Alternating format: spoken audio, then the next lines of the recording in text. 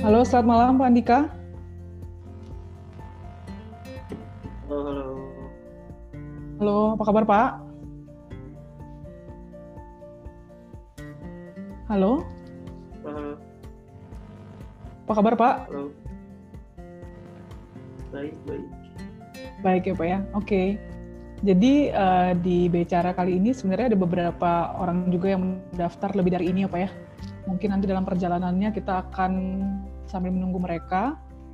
Tapi kita akan mulai saja tepat pukul 7 sekarang ya Pak ya. Oke. Oke.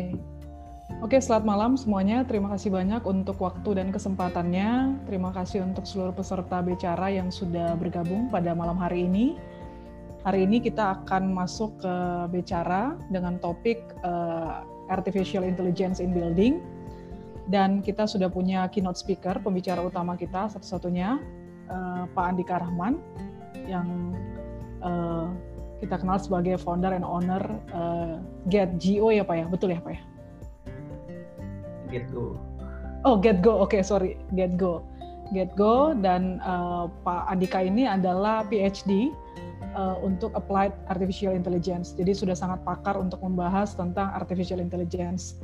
Nah, hari ini ada pun rangkaian acara kita akan mulai dengan presentasi daripada Pak Andika yang berkaitan dengan what is Artificial Intelligence, dan setelah itu nanti masuk spesifik ke Applied Artificial Intelligence in Building.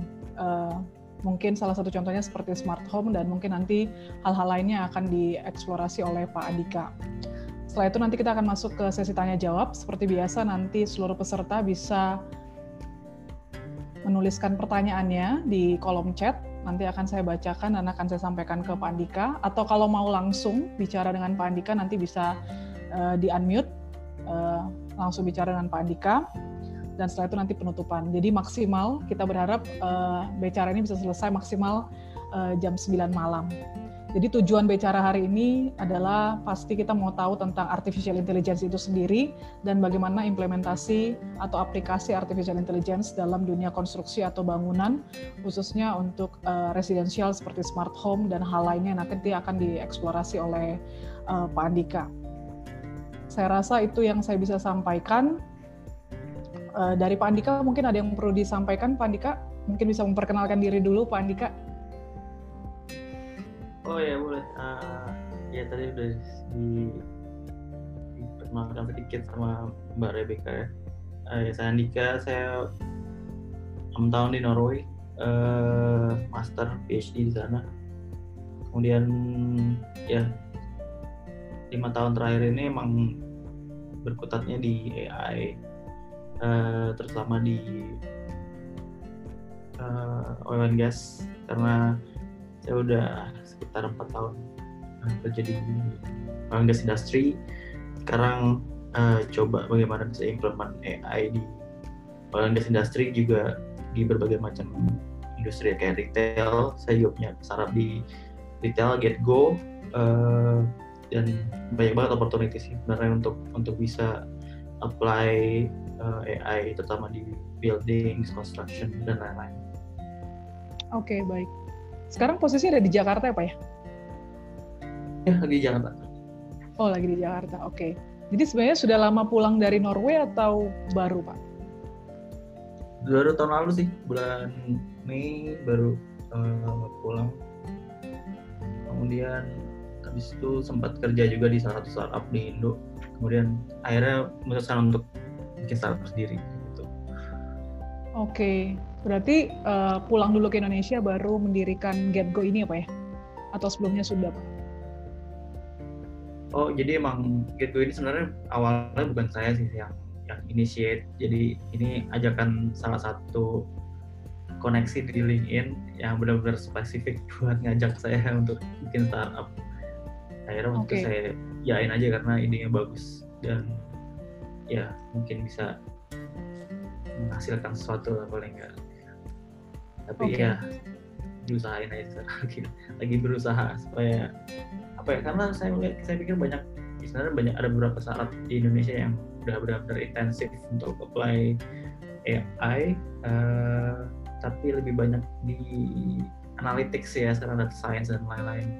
Karena sebenarnya banyak banget hal yang bisa kita apply jauh dari itu gitu. Jadi saya pengen ke arah sana untuk membawa AI lebih dipakai lagi di Indonesia gitu. Oke, baik. Oke, mungkin boleh langsung Pak, saya serahkan kesempatannya kepada Pak Andika untuk mempresentasikan tentang AI. Sebelumnya, makasih nih semua udah datang, udah menghadiri, menyempatkan waktunya nih. Jadi untuk awal mungkin langsung saya share screen aja. Oke, silakan Pak. First disable, then di screen sharing. Oke, sekarang sudah bisa Pak? Sudah bisa ya, oke. Ya.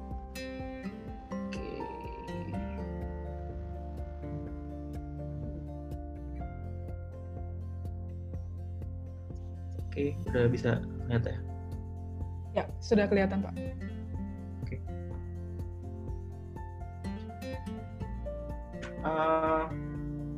Saya untuk pertama mungkin mau sharing sedikit tentang apa sih sebenarnya AI dan kenapa sih banyak banget orang yang ngomong AI sekarang ini.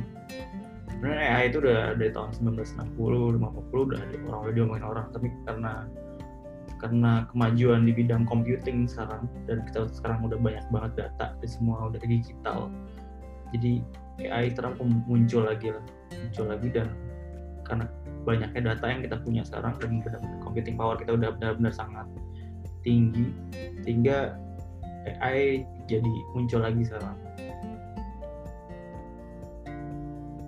Nah, ini berdasarkan dari McKinsey Global Institute, kira-kira value creation-nya yang dibuat AI tahun 2030 bakal 13 triliun. Jadi potensinya memang sangat besar dan multi industri lah yang bisa di impact oleh AI. Jadi mulai retail, travel, logistics, basic materials, telecommunication, agriculture, hampir semua bisa di influence oleh AI. 13 triliun US dollar itu besar sekali. 13 triliun berarti lebih banyak jobs, lebih banyak value yang bisa kita produce, lebih banyak produk yang bagus yang bisa membuat hidup kita lebih baik lagi, dan banyak hal yang bisa diinfluence. Intinya karena sebenarnya AI membantu manusia banget sih, karena ibaratnya gini, di tahun 40-50 kita punya steam engine yang membuat manufacturing jauh lebih produktif.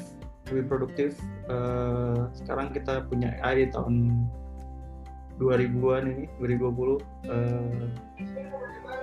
dan ini bisa membuat impact yang sama dengan yang waktu steam engine datang. Karena kalau kita ngeliat steam engine itu yang membuat steam engine sangat-sangat spesial adalah kita bisa membuat suatu produk, kita buat manufacturing, bisa mass produce, bisa dari tadi yang manual yang semua pakai tangan aja gitu. Sekarang kita bisa buat, kalau misalkan karena ada steam engine, kita bisa kayak membuat itu jadi ratusan dalam waktu yang lebih singkat dibanding kita harus manual labor. Nah, sekarang kita punya AI, semua hal yang tadinya nggak bisa diotomasi, semua hal yang kayak ibaratnya sebenarnya nggak bisa diotomasi, kayak misalkan untuk deteksi defect di manufacturing, atau misalkan untuk deteksi orang di jalanan gitu, atau misalkan untuk menilai bahwa suatu tweet di Twitter itu apakah itu negatif atau itu positif gitu. Nah, itu semua kayak gitu-gitu bisa dilakukan oleh AI gitu. Jadi bisa dibilang kalau steam engine itu mengautomasi physical work itu yang ya kayak kayak motong komponen di manufacturing dan lain-lain, atau masang-masang untuk assembling berbagai komponen manufacturing. Sekarang AI itu membuat kita bisa mengautomasi semua hal yang sifatnya knowledge work itu sesuatu yang nggak fisikal, yang sebenarnya itu ya cuma manusia doang karena pikir berdasarkan kayak pemikiran aja gitu, tapi sekarang bisa dilakukan oleh AI. Nah, sedikit tentang AI ya, kategori dari AI. Jadi ada yang namanya artificial narrow intelligence. Sebenarnya ini yang kita punya sekarang. Semua hal yang sekarang kita punya tentang AI itu artificial narrow intelligence. Karena semua AI sistem yang sekarang kita punya itu punya hal yang spesifik yang bisa dilakukan. Jadi ibaratnya kalau misalnya suatu AI sistem cuma bisa deteksi orang, ya cuma bisa deteksi orang, dia nggak bisa ngelakuin hal lain, dia cuma bisa deteksi orang aja. Misalkan suatu AI sistem bisa mengidentifikasi kalau misalkan satu email itu spam atau bukan spam, kayak gitu. Jadi benar-benar spesifik satu. Nah, ada juga namanya artificial general intelligence. Kalau ini benar-benar AI yang bisa melakukan semua hal yang ya manusia bisa lakukan. Misalkan dia bisa melihat dan mengidentifikasi semua objek yang di sekitarnya. Dia bisa berkomunikasi dengan manusia menggunakan bahasa manusia, seperti itu. Tapi sekarang artificial general intelligence ini masih jauh banget sampai kita bisa mencapai artificial general intelligence. Yang semua yang kita punya adalah artificial narrow intelligence, satu hal spesifik untuk satu AI system. Jadi kalau misalkan punya pikiran bahwa AI bakal take over the world, terus kayak mengotomasi semua pekerjaan manusia, itu masih jauh sih menurut saya. Mungkin masih ratusan tahun lagi, sejauh. Karena bahkan terms artificial intelligence itu menurut saya kurang pas sih, karena kita ibaratnya gini, bahkan kita sebagai manusia kita nggak bisa mengidentifikasi atau mendeskripsikan apa itu intelligence. Kita bahkan nggak tahu itu intelligence apa sih intelligence. Dan sementara kita mau membuat sesuatu hal yang artificial, bahkan konsep yang untuk konsep yang bahkan kita belum mengerti secara keseluruhan. Jadi menurut saya masih jauh lah untuk mencapai artificial intelligence itu. Nah, ini suatu meme sih ya yang saya suka. Jadi kalau misalkan semua orang tuh ibaratnya semua orang awam lah ngomongnya, kita people that say I will take over the world. Nah, bahkan AI aja masih bisa salah mengidentifikasi antara kucing sama anjing. Kalau misalnya kalau misalkan orang-orang yang baru beginner tuh programming AI, mereka biasanya bikin sistem yang inilah yang sederhana lah. Salah satunya ya ini identifikasi kucing sama anjing ini. Ya itu bahkan masih salah untuk hal yang mudah ya, masih salah gitu. Ya, jadi emang masih jauh lah untuk AI itu mimicking human, masih jauh banget. Nah, AI ini sebenarnya suatu keilmuan yang luas banget lah. AI itu macam-macam, expert system, terus deep learning, ada machine learning, macam-macam, banyak hal. Tapi sekarang kalau kita ngomongin AI, sebenarnya kita ngomongin tentang machine learning sebenarnya. Basically sebenarnya lebih cocok untuk dibilang machine learning. Semua hal kayak misalkan untuk data science dan lain-lain, untuk deteksi objek, deteksi mobil, atau untuk mencari barang di internet menggunakan foto, terus untuk kalau misalkan chatbot itu semua isinya machine learning dan deep learning misalnya. Jadi kalau misalnya mau ngerti AI, sebenarnya sekarang cukup untuk ngertiin machine learning. Nah, mungkin sedikit deskripsi tentang machine learning. Saya deskripsinya pakai analogi nih. Misalkan teman-teman semua di sini masuk kelas matematika. Nah, kalau misalkan gurunya ngajarin dengan cara machine learning, gurunya cuma ngasih kayak contoh-contoh problem, misalkan 2 jadi 4 jadi 8. Jadi inputnya 2, outputnya 4.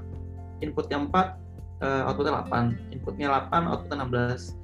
Inputnya 16, output 32. Nah, studennya bakal nebak kalau misalkan 32 inputnya apa. Nah, kita kan bisa lihat situ ada pattern kan, 2, 4, 8. Jadi kalau misalkan 32 berarti outputnya 64 gitu. Nah, ini cara machine learning, cara bekerja machine learning kayak gitu. Jadi cara machine learning kita punya algoritma matematika. Kita masukin input. Jadi misalkan mau deteksi spam gitu ya, spam email. Nah, jadi kita punya algoritma, kita masukin tuh email, terus kita labeling. Yang ini spam, yang ini non spam, yang ini spam, non spam. Terus akhirnya semua itu contoh-contoh itu dimasukin ke algoritmanya. Biarin algoritmanya identifikasi patternnya itu. Kalau misalkan spam itu yang kayak gini, yang non spam kayak gini. Gitu. Akhirnya setelah dia dilatih, biarin di si algoritma learningnya, dia pada akhirnya bisa identifikasi itu tuh non spam atau low spam kayak gitu. Jadi machine learning itu learning by samples, by examples gitu. Nah, kalau misalkan conventional programming ya ibaratnya gini, gurunya ngasih aja equation-nya 2x sama dengan y gitu. Kalau misalkan x-nya 2 berarti y-nya 4 gitu kan. Jadi kalau misalkan x-nya 32 berarti y-nya 4 gitu. Jadi benar-benar dikasih fix rules. Kalau konvensional benar-benar rulesnya fix, jadi nggak kita ubah. Jadi si komputer melakukan pekerjaan sesuai dengan rules yang boleh dikasih oleh programmernya. Jadi bedanya antara machine learning sama programming.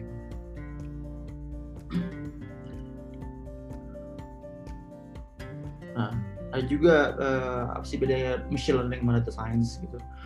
Banyak banget sekarang machine learning, data science dan lain-lain. Jadi untuk bedainnya nih, saya kasih contoh lagi. Misalkan kita pengen bikin suatu model yang mau untuk memprediksi harga rumah. Ya, misalkan kita punya data seperti ini. Parameter ada beberapa, misalkan luas rumahnya, kemudian jumlah tempat tidurnya, jumlah kamar mandinya, terus apakah sudah direnovasi atau belum. Nah, berdasarkan parameter ini kita mau prediksi harga rumahnya gitu. Nah, kalau misalnya machine learning, kita biasanya outputnya adalah suatu sistem yang digunakan untuk prediksi harga rumah.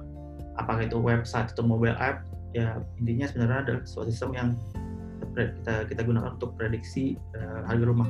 Ya, menggunakan si parameter yang kita punya ini. Kalau misalnya data science ini lebih ke kita mau ekstrak apa sih sebenarnya yang ada di data ini gitu, pattern apa yang ada di data ini. Berarti kita mau ekstrak knowledge sama insight lah dari data-data. Misalkan dari banyak data harga rumah, kita tahu kalau misalkan harga rumah yang tiga tempat tidur jauh lebih mahal dibanding harga yang 2 tempat tidur, walaupun size-nya sama gitu. Nah, itu kan benar-benar berguna nih untuk orang-orang yang mau bangun rumah nih. Kalau misalkan size-nya sama, ya udah bikin aja yang tiga kamar tidur dibanding kita buat 2 kamar tidur, karena bakal lebih mahal gitu. Nah, jadi kita ekstrak knowledge sama insight dari data yang kita punya. Jadi itu bedanya antara machine learning sama data science. Ini tadi untuk summarize aja sih, machine learning itu bidangnya, spesialisasinya adalah field of study yang membuat komputer bisa learn by examples, by data. Yang masukin data dari ke suatu algoritma, dia bisa belajar sendiri. Sementara kalau data science lebih ke science of extracting knowledge dari data.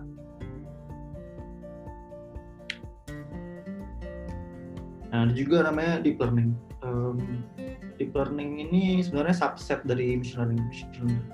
Jadi sekarang ya machine learning, deep learning, machine learning sebenarnya, deep learning itu sebenarnya ya bagian dari machine learning, cuman lebih advance lagi. Jadi deep learning ini mencoba untuk membuat suatu model yang terinspirasi dari otak manusia gitu. Jadi ini contoh sederhana dari deep learning ya, namanya neural networks. Jadi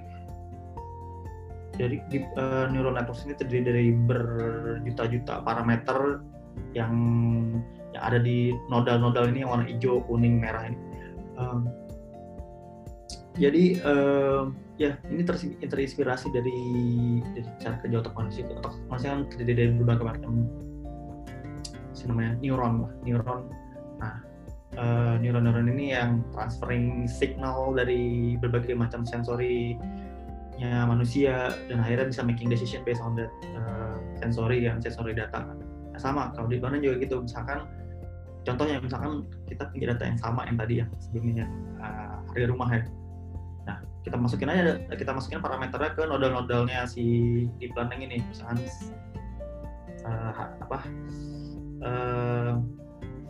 si size-nya ukuran dari rumahnya, kemudian jumlah kamar tidurnya, jumlah kamar mandinya kita masukin semua, terus kita training sama kayak machine learning. Kita training dengan menggunakan data-data yang kita punya, biarin nanti ada yang feed forward, ada juga kayak semacam feedback lagi balik untuk melatih si deep learning-nya.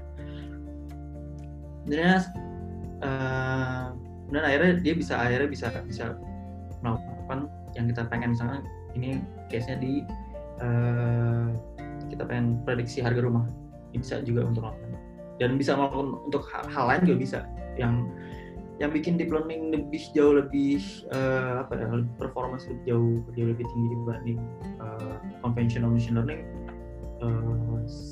karena kalau misalkan machine learning semakin baik data itu semakin baik performance-nya, jadi makin naik terus, makin baik data semakin bagus performance. Sementara conventional machine learning dia bakal kayak makin banyak nggak mesti semakin baik, karena dia bakal kayak plateau gitu, akan lebih landai lah performance-nya dibanding kalau deep learning kayak naik terus gitu. Dan makanya deep learning ini banyaknya digunain untuk case-case yang data-data yang lebih kompleks, misalnya datanya gambar atau misalnya datanya teks itu biasanya menggunakan deep learning untuk natural language processing, untuk computer vision. Biasanya deep learning dipakai dibanding machine learning konvensional. Nah, ini hubungannya antara apa sih artificial intelligence, machine learning, deep learning. Yes, artificial intelligence itu ininya kayak payung besarnya. Kemudian di dalamnya ada machine learning, terus ada expert system juga, ada computer vision, ada natural language processing. Nah, deep learning ini subset dari machine learning. Jadi bagian kecil dari machine learning itu deep learning. Sementara machine learning besar banget sebenarnya areanya. Ada regression, logistic regression, linear regression, ada random forest, macam-macam teknik-tekniknya machine learning. Tapi salah satunya deep learning ini, dan benar-benar semua hal yang kita lihat sekarang tentang AI banyaknya berdasarkan deep learning ini. Karena deep learning ini bisa learning dari data yang sangat-sangat besar, dan karena parameternya sangat-sangat banyak, kayak ratusan juta, bahkan kayak ada yang miliaran parameter, sehingga dia bisa learning kerjaan-kerjaan yang kompleks gitu, kayak misalkan untuk deteksi manusia atau untuk face recognition. Jadi yang di handphone itu juga ya, misalkan yang sekarang di iPhone, di Android itu kameranya ada deep learning-nya, neural networks-nya, itu berdasarkan teknik-tekniknya deep learning. Gitu. Nah, sekarang data sih. Tadi kan saya bilang di awal itu kenapa sekarang AI itu sangat-sangat populer, karena kita sekarang punya banyak banget data image, data teks, data structural data, semua banyak banget karena digitalisasi, terus ada kita punya internet, sekarang kayak exchanging data, millions of data lah every day. Nah, karena itulah AI jadi kayak naik. Nah, sekarang kenapa data sangat-sangat penting di AI zaman sekarang, karena semakin besar data semakin baik performa dari AI modelnya. Yang tadi saya bilang kan, kalau misalkan traditional learning algorithm, traditional machine learning algorithm, ya semakin baik data semakin improve juga performance-nya, tapi nggak sebanyak kalau misalnya kita pakai neural networks. Kalau misalnya neural networks benar-benar performance-nya itu naiknya signifikan, karena tadi saya bilang dia punya parameter yang sangat banyak, sangat besar, sehingga dia punya advantage over traditional machine learning algorithm.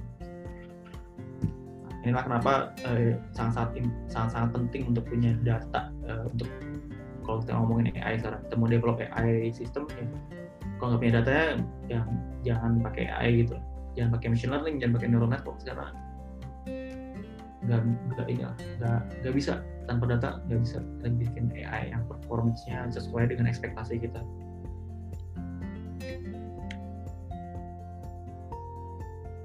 Banyak hal yang sekarang orang ngomongin tentang AI, bahkan banyak ya skill level di suatu company ya ekspektasi sangat tinggi lah tentang AI ini, karena mereka nggak tahu boundary-nya apa yang bisa dilakukan dengan AI dan apa yang nggak bisa dilakukan AI. Itu sangat-sangat krusial menurut saya untuk orang-orang yang pengen develop AI di company mereka. Rule of time yang bisa saya bilang, kalau misalkan sesuatu hal yang bisa kamu lakukan dalam waktu 1 second atau kurang, itu biasanya bisa dilakukan oleh AI gitu. Jadi kalau misalkan kalian harapin untuk bikin report, marketing report atau sales report 80 halaman untuk di-generate oleh AI, belum bisa, karena itu hal yang sangat-sangat kompleks yang bisa dilakukan oleh AI. Yang bisa dilakukan oleh AI ya yang 1 second atau lebih, 1 second atau kurang yang bisa dilakukan manusia. Misalkan ya identifikasi, kalau misalkan itu posisi suatu misalkan mobil ada di mana, misalkan gitu.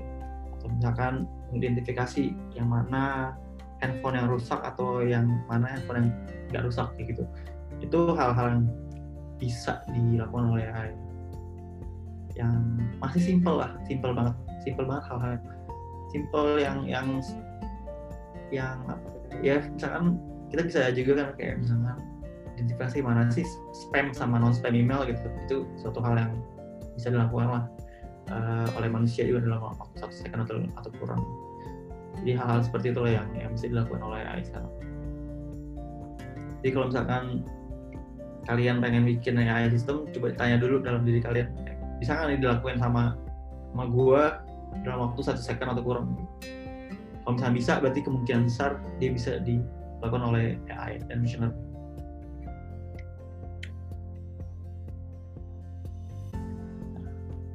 Tadi yang kita ngomongin tentang AI, karena core machine learning, ya kita harus tahu juga lah, untuk tahu kapabilitas dari AI, berarti kita harus tahu apa sih kekurangan machine learning, apa sih kelebihan machine learning. Tadi bilang machine learning itu kekuatannya adalah di konsep-konsep yang simple, konsep-konsep atau kerjaan-kerjaan yang bisa dibilang simple. Nggak bisa kita suruh AI untuk kayak kayak engineering report, atau misalkan untuk desain entire building, nggak bisa, itu belum bisa. Jadi simple konsep dulu, yang simple konsep kayak misalkan punya gambar teknik itu bisa identifikasi mana sih yang simbol yang buat yang ada valve, atau misalkan untuk yang mana pressure vessel, atau yang mana yang hal lain yang ada di engineering drawings, itu masih bisa. Dan machine learning itu bisa kerja dengan baik kalau misalnya kita punya data yang banyak. Tadi saya bilang harus datanya sebanyak. Nggak bisa tuh kita ngomongin 100 data atau misalnya 200 data. Misalnya kalau misalnya kita ngomongin deep learning itu udah ratusan ribu data, atau misalnya jutaan data, makin banyak makin baik. Kemudian ya kekurangannya machine learning ya tadi itu kebalikannya, dia nggak bisa konsep-konsep yang satu kejadian yang kompleks, nggak bisa. Dan nggak bisa tuh misalkan kita ini salah satu kekurangannya deep learning juga sih sebenarnya, yang sekarang saintis juga udah mulai gimana caranya supaya bisa tackle problem ini.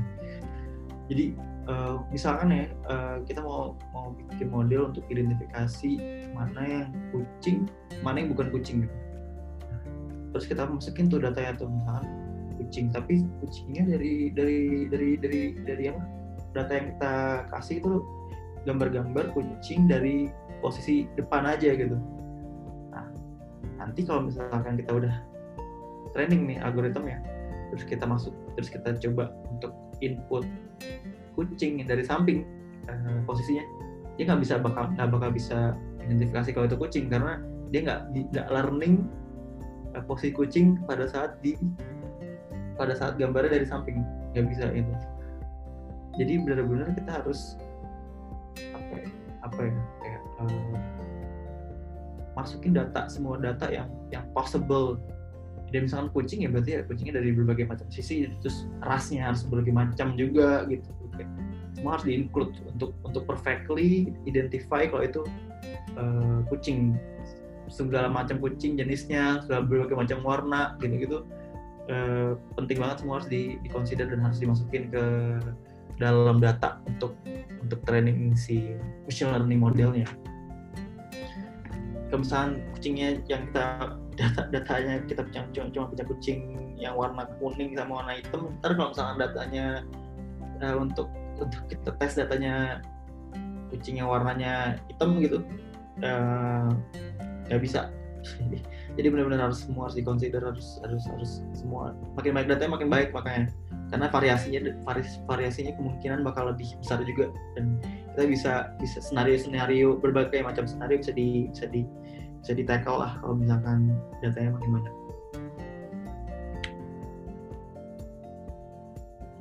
Sedikit gimana kita bisa sedikit tentang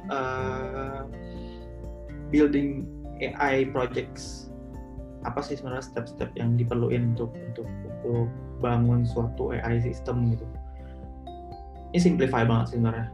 Sebenarnya jauh lebih kompleks, cuman ini karena introductory presentation tentang AI,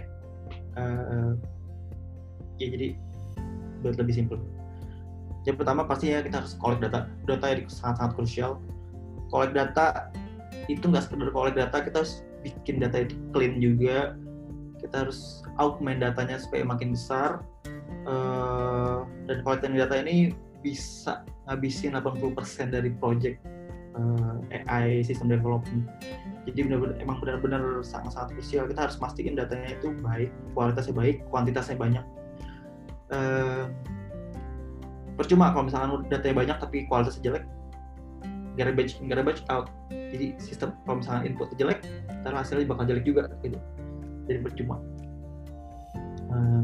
Kemudian habis itu kita training modelnya. Training model ini lumayan kompleks juga, karena kita pertama harus milih dulu mau pakai apa, mau pakai deep learning kah, atau mau pakai machine learning konvensional kah. Terus kalau misalnya machine learning konvensional kita harus pakai apa? Kita mau pakai random forest, atau kita mau pakai gradient boosting, atau pakai teknik lain gitu. Nah, setelah kita pilih algoritma, kita harus tuning lagi hyper parameternya di dalam si algoritma. Gimana kita jadi benar-benar memang prosesnya sangat iteratif. Jadi nggak mungkin kita training sekali terus bikin performance yang sesuai ekspektasi. Biasanya kita berulang-ulang. Untuk sebagai machine learning engineer itu emang kita harus berulang-ulang, coba-coba model-model, berbagai macam model, sampai saatnya kita bisa dapat hasil yang sesuai ekspektasi kita gitu. Setelah itu baru kita deploy modelnya kemana. Nah, deploy modelnya juga suatu hal yang nggak mudah, karena pertama kita harus pilih mau di deploy di mana, mau di web app kah atau mau di mobile app. Terus kalau di mobile app kira-kira modelnya cukup ringan nggak untuk dimasukin ke dalam suatu processing powernya suatu handphone gitu. karena model-modelnya AI sistem ini, model-model machine learning ini biasanya lumayan berat gitu, jadi nggak semudah itu untuk deploy di mobile apps. Walaupun sekarang udah banyak banget model yang bisa masuk dalam mobile app karena lebih ringan. Terus apakah untuk deploy model apakah benar-benar perlu hardware kah? Apakah perlu kamera atau perlu sensor dan lain-lain? Itu penting untuk dikonsider.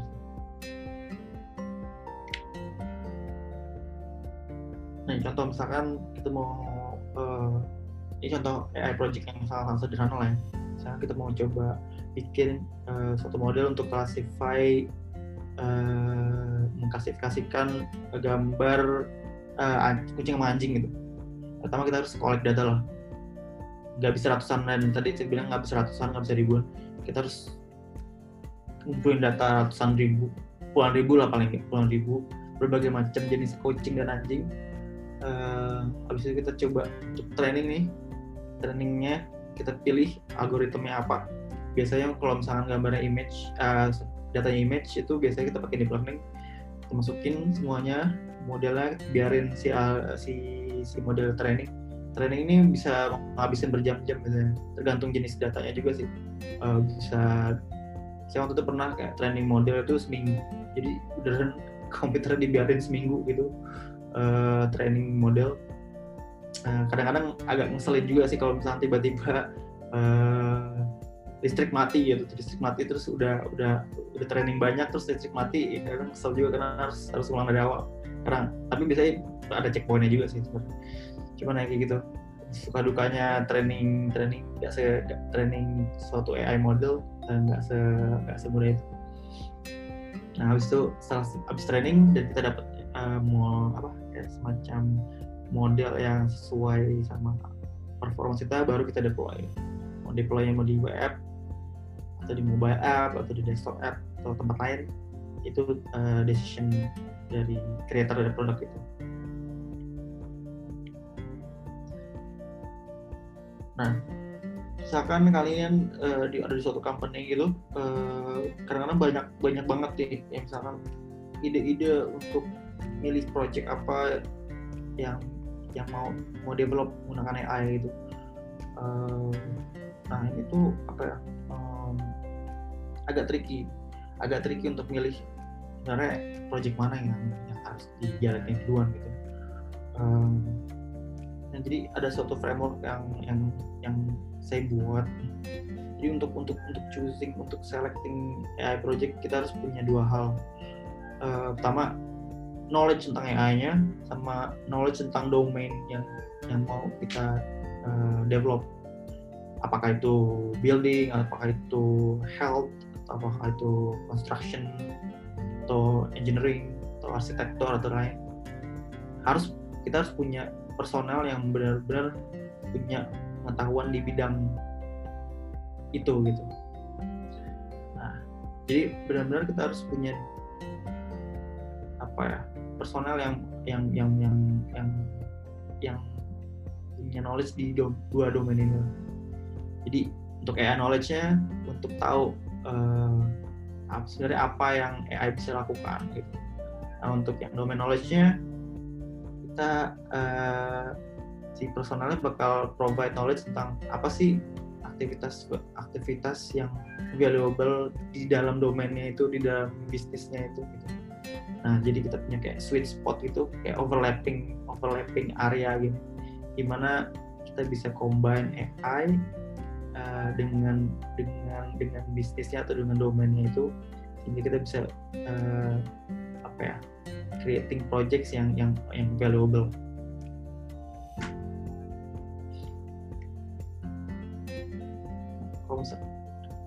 Nah, frameworknya adalah pertama, untuk choosing AI project, jangan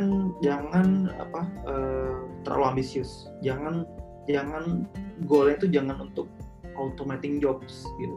Tadi kan dibilang AI itu sangat spesifik tasknya gitu.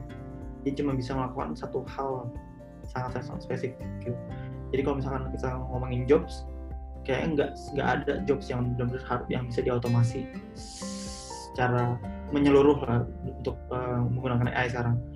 Ibaratnya kayak misalnya yang simpel aja, misalnya customer service itu kan sangat-sangat banyak ya kerjaannya, misalnya kayak dia harus kayak picking up the phone, terus bisa harus ngobrol ke customernya, terus kita harus kayak taking notes, terus solving customer problems dan lain.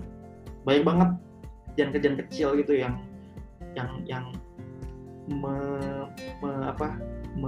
merangkai suatu kerjaan, sesuatu customer service itu. Jadi kalau misalkan kita mau choosing AI project, pilih satu task atau beberapa task lah, dibanding kita fokus ke banyak hal, mendingan kita fokus ke suatu hal sedikit yang benar-benar bisa dilakukan oleh AI.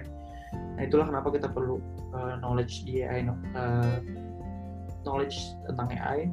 Jadi kita tahu apa yang bisa dilakukan oleh AI, apa yang nggak bisa dilakukan oleh AI. Nah, kemudian kedua, kita pilih kerjaan-kerjaan yang menjadi drivers dari bisnisnya itu. Misalkan misalkan kalau misalkan untuk banyak, kalau misalkan hal-hal yang kayak misalkan ada kerjaan-kerjaan yang mungkin sebenarnya repetitif, yang boring, terus yang bisa jadi bottleneck, yang bisa diotomasi oleh AI. Jadi itu bisa jadi kayak calon project-project yang bisa kita kasih lah dibanding manusia yang ngerjain. Ya AI aja yang ngerjain lah, komputer aja yang ngerjain. Yang ketiga ya, main pain points dari bisnis tersebut. Nah, contohnya misalkan ini saya lagi ngerjain project di sama salah satu perusahaan engineering. Jadi suatu engineering itu, jadi mereka punya, jadi ini perusahaan konstruksi, dia tuh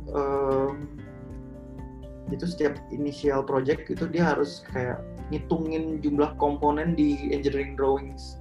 Dia harus ngitungin valve-nya ada berapa, terus pompa-nya ada berapa, kompresor ada berapa. Dia harus ngitungin satu-satu, identifikasi, dan nggak boleh salah, karena misalkan kalau misalkan salah, dia bisa project-nya bisa over estimate cost-nya gitu, dan bisa rugi gara-gara itu. Dan itu untuk ngerjain itu, untuk nyelesain itu, mereka butuh waktu sebulan dan itu dikerjain satu orang sebulan. Dan semua engineering departemen lain ya, terutama untuk project cost estimation ya bergantung sama dia juga untuk estimate total value dari project itu. Nah, itu painful banget, dan itu suatu hal yang repetitif yang sebenarnya bisa dilakukan oleh AI gitu. Nah, hal-hal kayak gitulah sebenarnya yang mungkin bisa dicari di suatu company, di suatu workflow dari suatu company, untuk milih apa yang bisa dilakukan AI ya.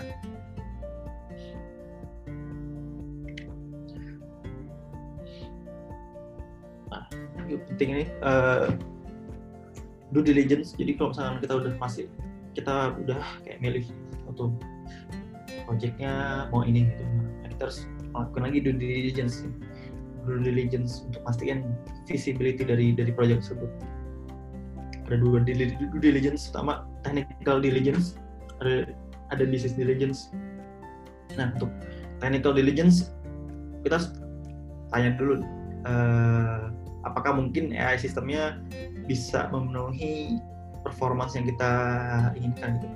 Kadang-kadang ada kerjaan-kerjaan yang bisa dilakukan AI tapi performance-nya belum sebagus itu gitu. Misalkan sekarang banyak orang ngomongin tentang mobil yang bisa dikendarai oleh AI, sebutnya self-driving cars. Bisa AI melakukan itu, cuman belum perfect. Dan kalau misalnya nggak perfect bisa jadi accident. Dan kalau misalnya udah accident udah nggak karuan kan, berarti banyak banget kayak banyak hal yang harus di clean up lah kalau misalkan udah jadi accident gara-gara AI. Kadang nggak ada orang yang bisa di blame gitu kalau misalkan AI yang menyebabkan accident. Jadi yang kayak gitu-gitu yang harus dipastiin performance-nya bisa nggak, AI bisa lakuin tapi performance-nya bisa meet our expectation atau enggak gitu. Itu harus dicek. Terus kedua, kita harus tahu datanya. kita punya datanya nggak gitu. Kalau misalnya kita punya datanya, ya mau gimana gitu, mau develop AI ya nggak bisa gitu. Terus berapa banyak yang bisa kita kita perluin gitu. Kadang-kadang kita punya data tapi datanya nggak cukup, ya kita misalnya punyanya 100 gambar, terus gambar sebenarnya untuk memenuhi ekspektasinya,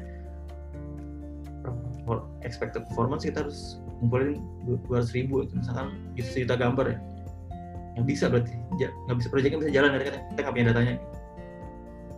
Terus timeline-nya ada AI sistem yang apa ya, masih developing sekarang, bisa dilakuin, cuman masih setengah matang. Jadi untuk develop itu jadi suatu hal yang baik, yang bagus, yang bisa benar-benar melakukan kerjaan tersebut, ya itu perlu waktu misalkan 4 tahun 5 tahun lagi. Sebenarnya sistem ini diperluin sama bisnis ini misalkan dalam waktu 3 bulan gitu, nggak masuk. Jadi kita harus juga merhatiin timeline yang bisa nggak kita achieve sistem dengan performance yang baik dalam waktu yang dalam waktu yang reasonable. Nah, untuk business intelligence ini semua udah pasti ngerti pasti. Ya, bisnis pasti ngomongin tentang cost, terus tentang profit, tentang revenue. Jadi apa sih impact-nya kalau misalnya kita pakai AI di bisnis ini? Apakah bisa nurunin cost? Kalau misalnya bisa nurunin cost berapa banyak? Gitu. Sesuai nggak sama investmentnya yang kita tanamin dari project ini gitu. ROI-nya dihitung gitu. Terus revenue-nya apakah bisa selain cost, apalagi misalkan bisa improve revenue gitu. Terus kalau misalnya bisa revenue, berapa banyak revenue-nya yang bisa kita increase, terus dihitung lagi ROI-nya. Terus misalkan bisnis ini bisa bantu kita untuk launching produk kita gitu. Produk kita yang baru misalnya. Ya ini makanya kita perlu domain knowledge dan technical knowledge atau AI knowledge. Kita combine ini supaya kita bisa bikin suatu project yang visible, valuable untuk suatu bisnis. Gak sekedar ikut-ikutan karena buzzwords AI terus kita suatu company jadi pengen juga gitu. Gak sekedar, karena banyak banget kayak AI inisiatif yang emang nggak berhasil, gagal karena ya hal-hal seperti ini yang nggak dikonsider sama mereka gitu.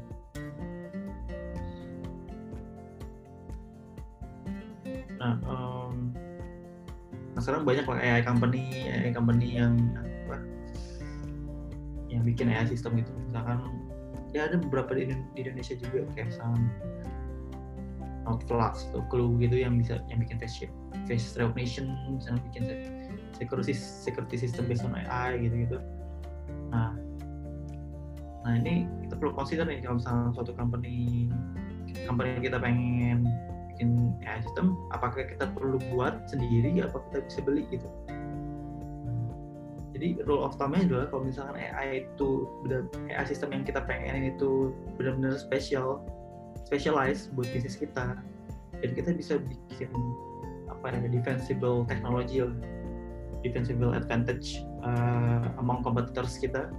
Nah itu kemungkinan kita harus bikin sendiri karena spesial bisnis spesifik apa yang kita inginkan. Tapi kalau misalkan AI system yang kita pengen itu sebenarnya generik, ada di industri, diperjualbelikan di luar sana gitu. Kalau misalkan face recognition, kayak vehicle detection gitu, itu kan udah generic banget. Jadi kita nggak perlu sebenarnya untuk develop itu lagi kan nih. Ya lebih murah untuk beli ke orang lah, karena udah standar banget lah di luar sana. Jadi emang benar-benar kita harus doing research dulu sebelum making decision apakah kita perlu bikin, apakah kita belum beli gitu. Kita harus yang googling dulu di sana, misalnya ada nggak yang bikin ini, udah ada belum bikin ini. Kalau misalnya udah ada, yang ngapain bikin sendiri gitu. Karena untuk bikin AI system juga cost-nya besar, resiko untuk gagal besar. Jadi buat apa kita reinventing the wheel? Ngapain sih kita bikin sesuatu yang udah orang lain bikin gitu. tinggal dibeli aja kalau misalnya udah ada gitu. Nah, ini berbagai macam nih kalau misalnya ngomongin machine learning, deep learning gitu-gitu, ini tools yang sangat-sangat common lah yang dipakai sama machine learning engineer, sama developers machine learning semua. Ini bisa diomongin mereka. Pertama frameworks ini apa ya? Frameworks itu ibaratnya ya misalkan machine learning itu sebenarnya full of statistics gitu, advanced mathematics, advanced linear algebra, dan sangat-sangat sulit untuk orang pakai deep learning kalau misalnya kita harus develop itu dari awal lagi gitu, kita harus bikin model matematik dari awal lagi dan lain. Nah, frameworks ini membuat kita lebih gampang lah buat implement advanced statistik, model matematika itu gitu. Kita nggak perlu lagi kayak harus coding dari awal lagi, jadi kita tinggal pakai aja frameworks yang ada, kita pakai sehingga development dari AI itu jadi lebih cepat gitu. Ada beberapa frameworks yang bisa kita pakai. TensorFlow ini yang bikin itu Google, PyTorch itu yang bikin Facebook. Jadi yang benar-benar kayak company besar itu mereka punya model yang biasanya mereka bikin itu open source gitu. Jadi udah enak, tinggal pakai aja. Dia tinggal pakai aja gitu. Terus ada Becara ini udah jadi part of TensorFlow. Terus scikit-learn ini untuk conventional machine learning algorithm. Ini biasanya data scientist pakai ini scikit-learn. Kemudian ada CNTK ini untuk natural language processing. Terus untuk research publication biasanya machine learning engineers, developers itu pada caranya di archive. Si archive ini isinya research publication free. Jadi karena di AI, di bidang AI ini semua masih hijau lah, masih baru semua. Jadi baik banget research baru yang bisa kita pakai lah untuk improve model-model AI yang kita punya sekarang. Jadi emang sekarang tuh karena masih belum mature lah apa bidangnya itu, masih banyak banget lah improvement, masih ibaratnya AI itu masih kayak anak bayi lah ibaratnya. Sekarang tuh masih banyak perkembangan yang harus diikutin gitu, kita harus ngikutin perkembangannya untuk supaya kita bisa membuat suatu produk yang benar-benar bagus gitu. Jadi makanya sekarang ada namanya, biasanya kalau satu company yang fokus ke AI itu biasanya mereka punya AI engineers sama AI researchers. Dan AI researchers biasanya untuk monitoring publication baru yang mungkin bisa valuable lah untuk AI system produk mereka. Nah, kemudian ada untuk repositories biasanya refer ke GitHub. Jadi banyak banget nih orang-orang yang baik di sana yang bikin AI system terus dipublish free aja gitu untuk dipakai orang-orang gitu. Banyak kayak gitu. Biasanya kita bisa nemuin ini di GitHub. Kemudian kita ngomongin hardware. Di hardware itu biasanya kita ngomongin CPU versus GPU gitu. Karena kan kalau misalnya kita mau training AI itu berat ya. Kalau kita pakai CPU itu bisa berbulan-bulan tuh cuma pakai CPU aja. Untuk training aja kita bisa perlu berbulan-bulan gitu. Bahkan bisa bertahun-tahun kalau misalkan datanya banyak banget gitu. Nah, untuk mempercepat itu proses si trainingnya itu kita bisa pakai GPU. GPU itu biasanya untuk orang-orang main game, khusus orang main game aja gitu. Karena khusus untuk generate grafik kan. Sekarang dipakai buat training lah.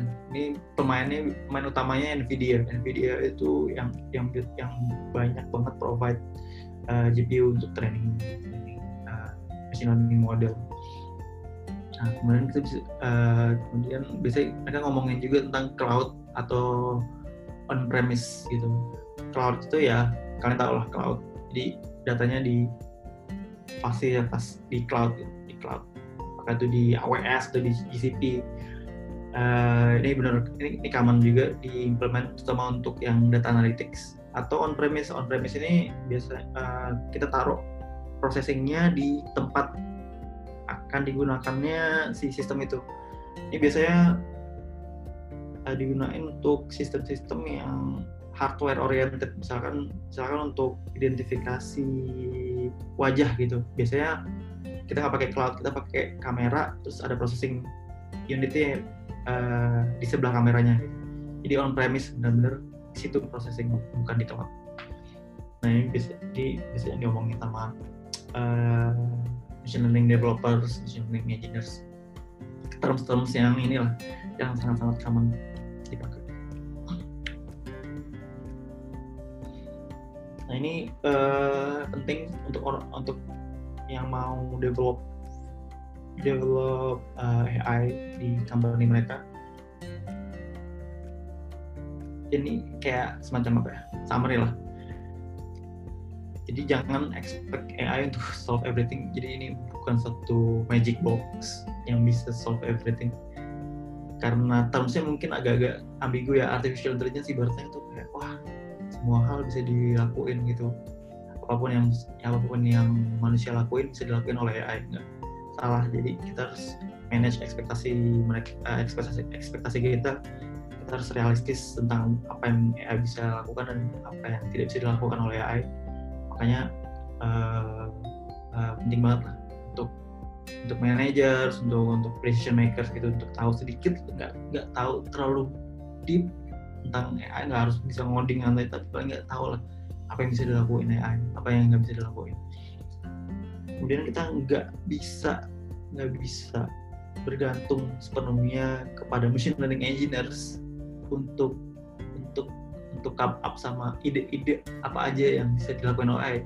Itu common banget nih, misalkan ya suatu company gitu tanyanya ke developers, nih kita bisa apa nih menggunakan AI nih, nggak bisa gitu. Kita nggak bisa kayak throw the ball sama ke engineers itu nggak bisa. Kita harus combine engineering talent sama business talent tadi. Jadi kita harus work cross functionally sehingga kita bisa come up dengan project-project yang visible dan valuable untuk suatu company atau suatu bisnis.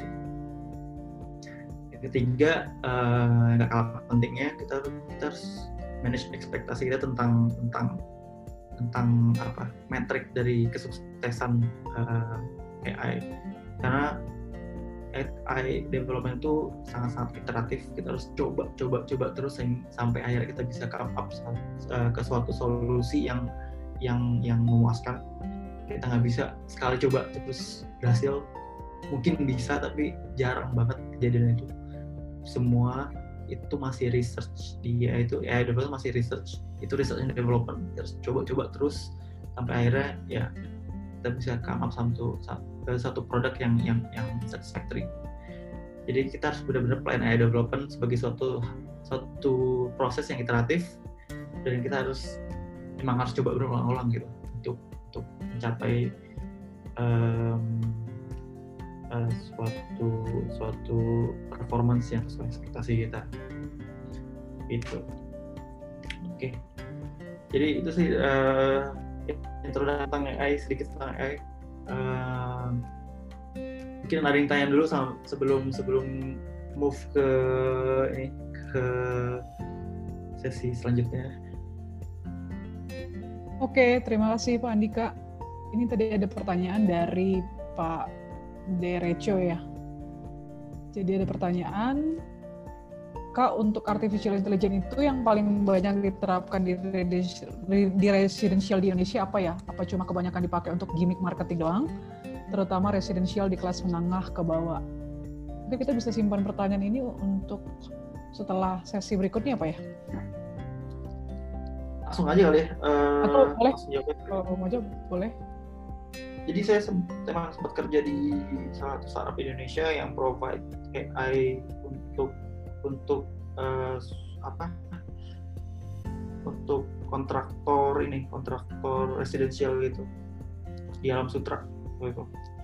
Jadi gimmick enggak juga sih, emang benar kita pakai, mereka provide AI system, tapi AI system masih yang inilah, yang sangat sederhana. Misalkan untuk security mereka pakai face recognition, misalkan, jadi kan nggak perlu lagi pakai kartu untuk masuk atau apa, jadi mereka tinggal kayak tunjukin muka mereka terus mereka bisa masuk ke dalam kompleksnya, misalnya kayak gitulah intinya kayak gitu.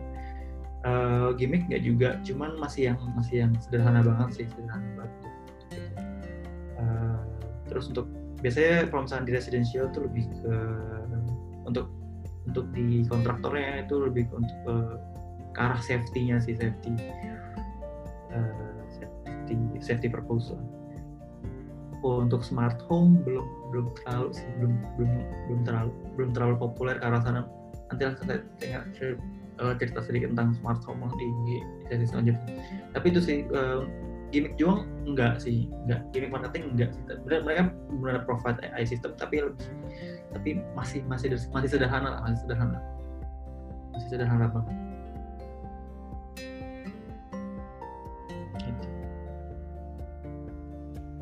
Oke, Pak Andika.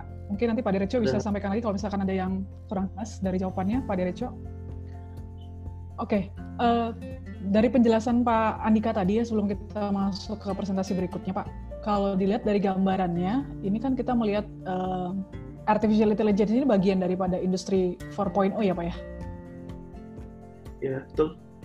Oke, jadi kalau kita lihat perkembangannya dari industri 1.0, 2.0, 3.0 sampai sekarang 4.0, kalau kita lihat kan sebenarnya memang semua masa itu kan ada proses pembelajarannya Pak ya, ada tahapannya.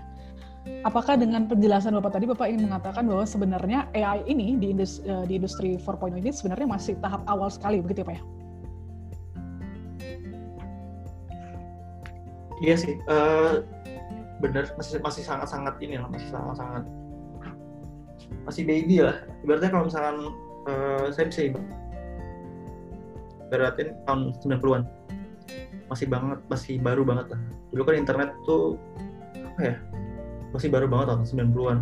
Bahkan kita nggak tahu tuh apa sih internet itu buat apa sih gitu, kayak nggak ngerti gitulah aplikasi-aplikasinya yang membuat internet itu jadi sangat berguna nantinya gitu. Nggak make sense, belum make sense buat banyak orang gitu. Hanya orang-orang tertentu aja yang visioner, yang wah gitu macam-macam. Sama kayak AI sekarang.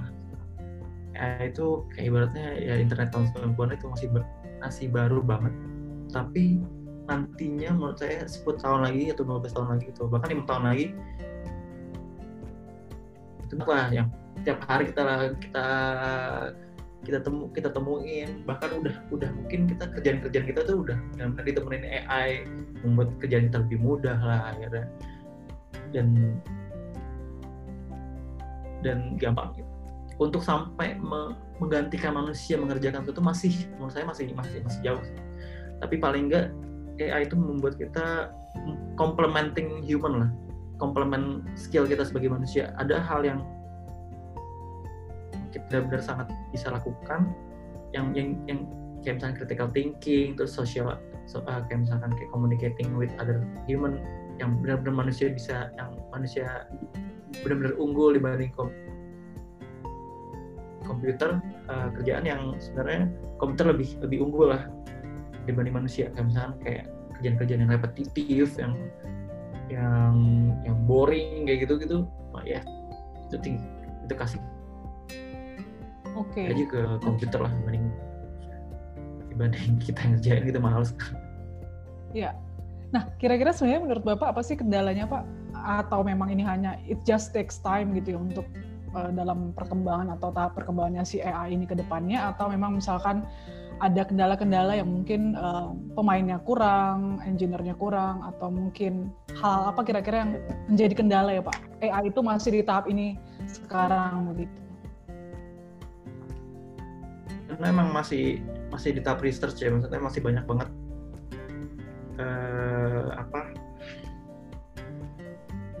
masih banyak banget kayak penelitian yang terus yang kayak tadinya ya cuma bisa ngerjain sekian, karena research kita makin growing terus, jadi emang benar-benar masih di tahap research and development. Itu sih satu alasannya itu.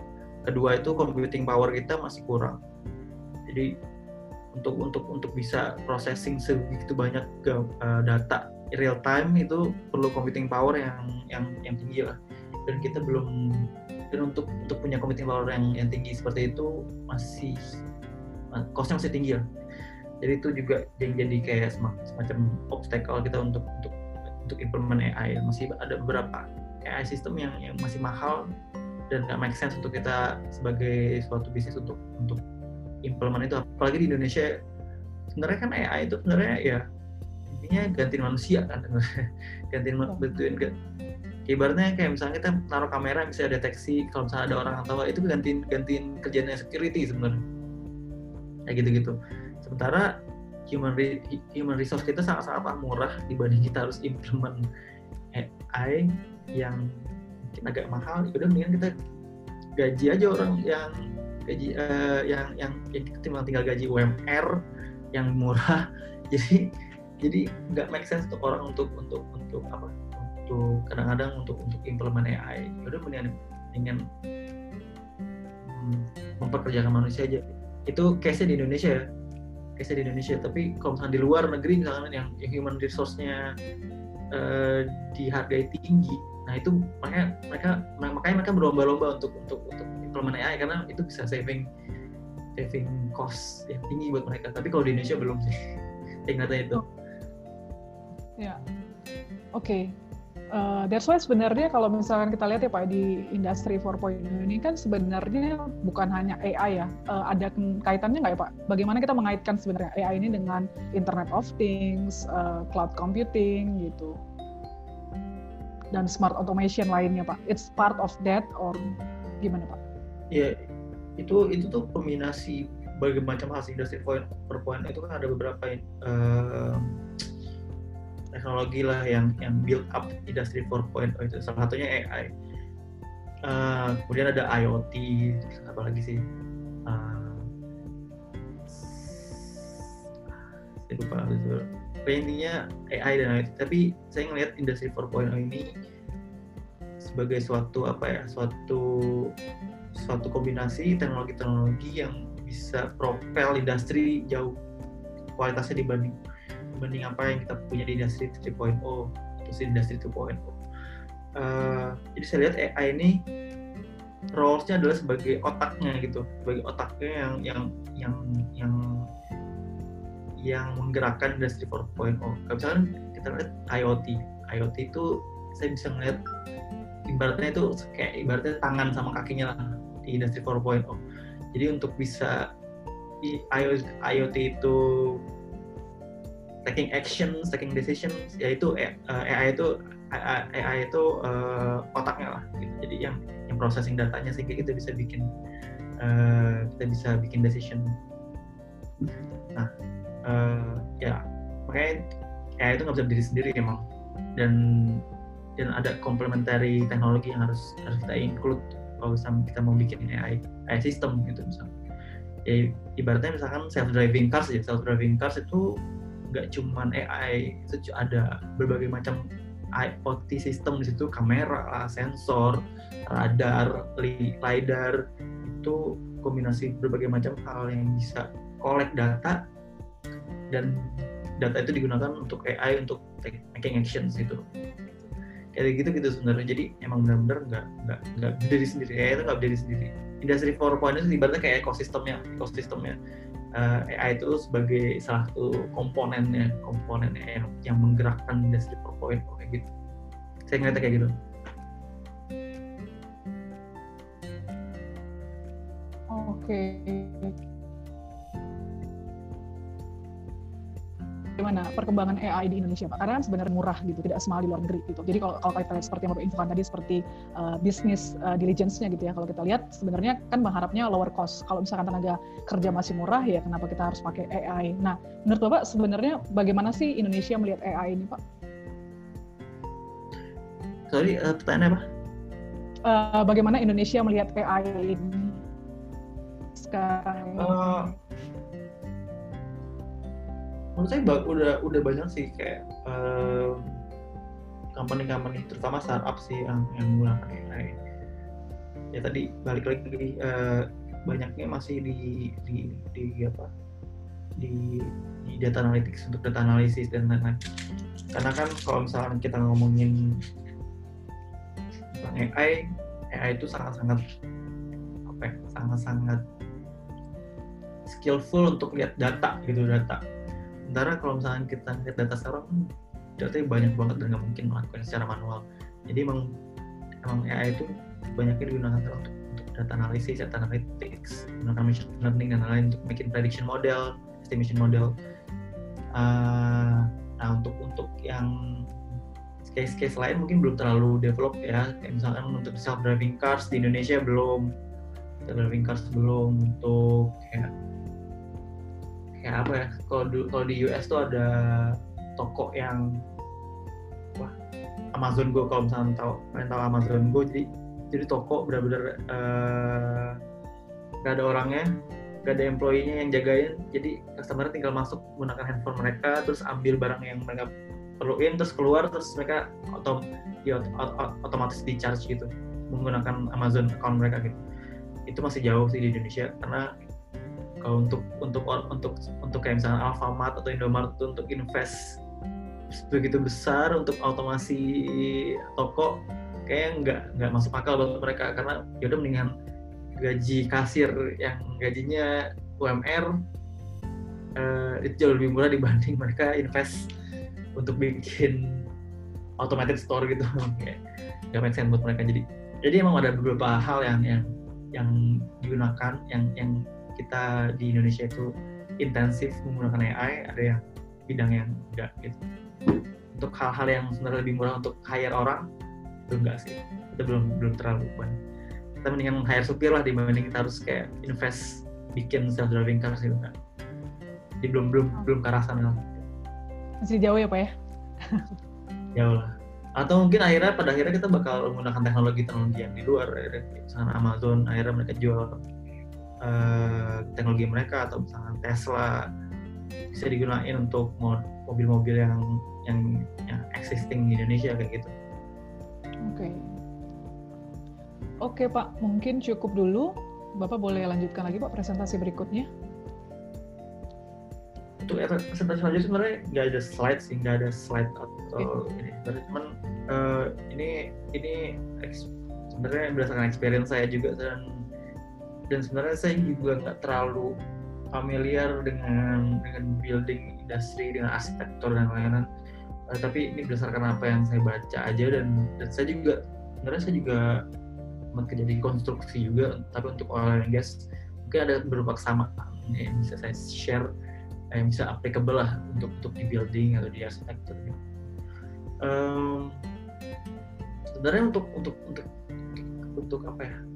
Sebenarnya untuk menentukan apa aplikasi AI di buildings itu sebenarnya tergantung apakah kita punya data atau enggak, itu ya sebenarnya. Kalau misalnya di buildings atau misalnya di construction, kita generate banyak banget data di suatu pekerjaan tertentu, nah itu biasanya AI itu bisa digunakan. Ya, misalkan untuk estimate project cost saja untuk suatu konstruksi, atau misalkan untuk bangun suatu building gitu. Misalkan kita punya banyak banget nih historical data tentang project cost di misalnya di ratusan ribu project, itu bisa digunakan untuk kita estimate project cost. Jadi karena kan setahu saya kalau misalnya kita biasanya untuk kita benar-benar sebagai manusia itu nggak bisa estimate yang kayak gitu, biasanya ada aja lah kelebihan atau kekurangannya, sehingga kayak project akhirnya ngaret, atau misalnya projectnya malah kayak jadi mahal banget gitu misalnya, karena estimasi kita juga kurang. Nah itu bisa digunakan, misalnya kita punya data tentang project cost di berbagai di project-project sebelumnya, itu kita bisa bikin model di mana kita bisa estimate cost project itu lebih akurat. Kita bisa estimate berapa lama project itu bakal berlangsung gitu, ya sehingga projectnya juga lebih planning lebih baik lah untuk project tersebut. Nah itu ya salah satu aplikasi yang visible lah, yang bisa dilakukan di building satu. untuk project management itu. Yang terpikirkan juga misalkan di building ini saya juga salah satu tesis saya itu bikin risk model atau bikin kayak semacam model untuk maintenance, untuk predictive maintenance di komponen-komponen di oil and gas, misalnya pompa, kompresor dan lain-lain. Nah, kalau misalkan kita punya bangunan yang besar yang komponennya atau misalkan kayak equipmentnya banyak banget gitu, yang kritikal lah gitu.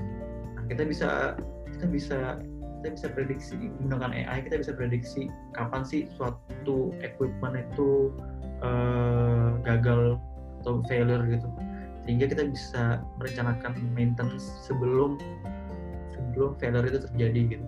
Jadi nggak perlu lagi tuh kita pakai fixed maintenance, misalkan buat 6 bulan sekali harus di maintain gitu, atau misalkan 3 bulan sekali pompa ini harus di maintain, atau electrical equipment harus di maintain. Nggak perlu lagi. Jadi kita bisa ngumpulin data dari equipment tersebut menggunakan sensor, terus kita kumpul datanya. Nah, ntar dari data itu kita bisa bikin predictive maintenance, kita bisa bikin predictive model untuk planning maintenance, sehingga maintenance bisa jadi lebih cost efektif lah. Hal lain yang bisa dilakuin juga ini penggunaan listrik. Jadi kita bisa menghemat listrik jauh lebih baik lah dibanding kita tanpa AI, karena misalkan penggunaan lampu ya, misalkan kita kan sekarang kalau misalkan di building ya lampu banyak kan nyala terus, walaupun kadang-kadang lampu nyala tapi nggak ada orangnya gitu misalkan gitu. Nah, kalau misalnya kita bisa bikin sensory system di mana lampu cuma nyala kalau misalkan ada orang di bangunan tersebut, itu kan bisa saving banyak banget energi ya. Nah, itu salah satu aplikasi lah untuk saving. Sama kayak misalnya untuk air juga sama, kita bisa bikin kayak semacam sistem di mana kalau misalkan air nggak dipakai ya airnya berhenti gitu, nggak buang air sama gitu. Itu sih yang bisa dilakukan. Sama kayak misalkan juga misalkan kayak air conditioner, semua buildingnya pasti artinya air conditioner.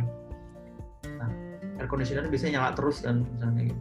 Nah, ini bisa bikin suatu sistem yang bisa sensoring kalau misalnya ada manusia atau enggak, sehingga kalau misalkan nggak ada manusia ya air conditionernya nggak completely off, tapi ya bisa kayak in energy save mode lah, misalnya, sehingga lebih hemat lah gitu. Dan mungkin air conditioner juga nyala kalau misalkan temperaturnya yang nggak terlalu panas, atau misalkan kalau misalkan temperatur terlalu dingin dia bakal lebih fan-nya lebih kecil kayak gitu. Jadi benar-benar tergantung dari kondisi environment-nya, sehingga nggak terus-terusan kayak air conditioner-nya terus-terusan kerja di full capacity, yang pastinya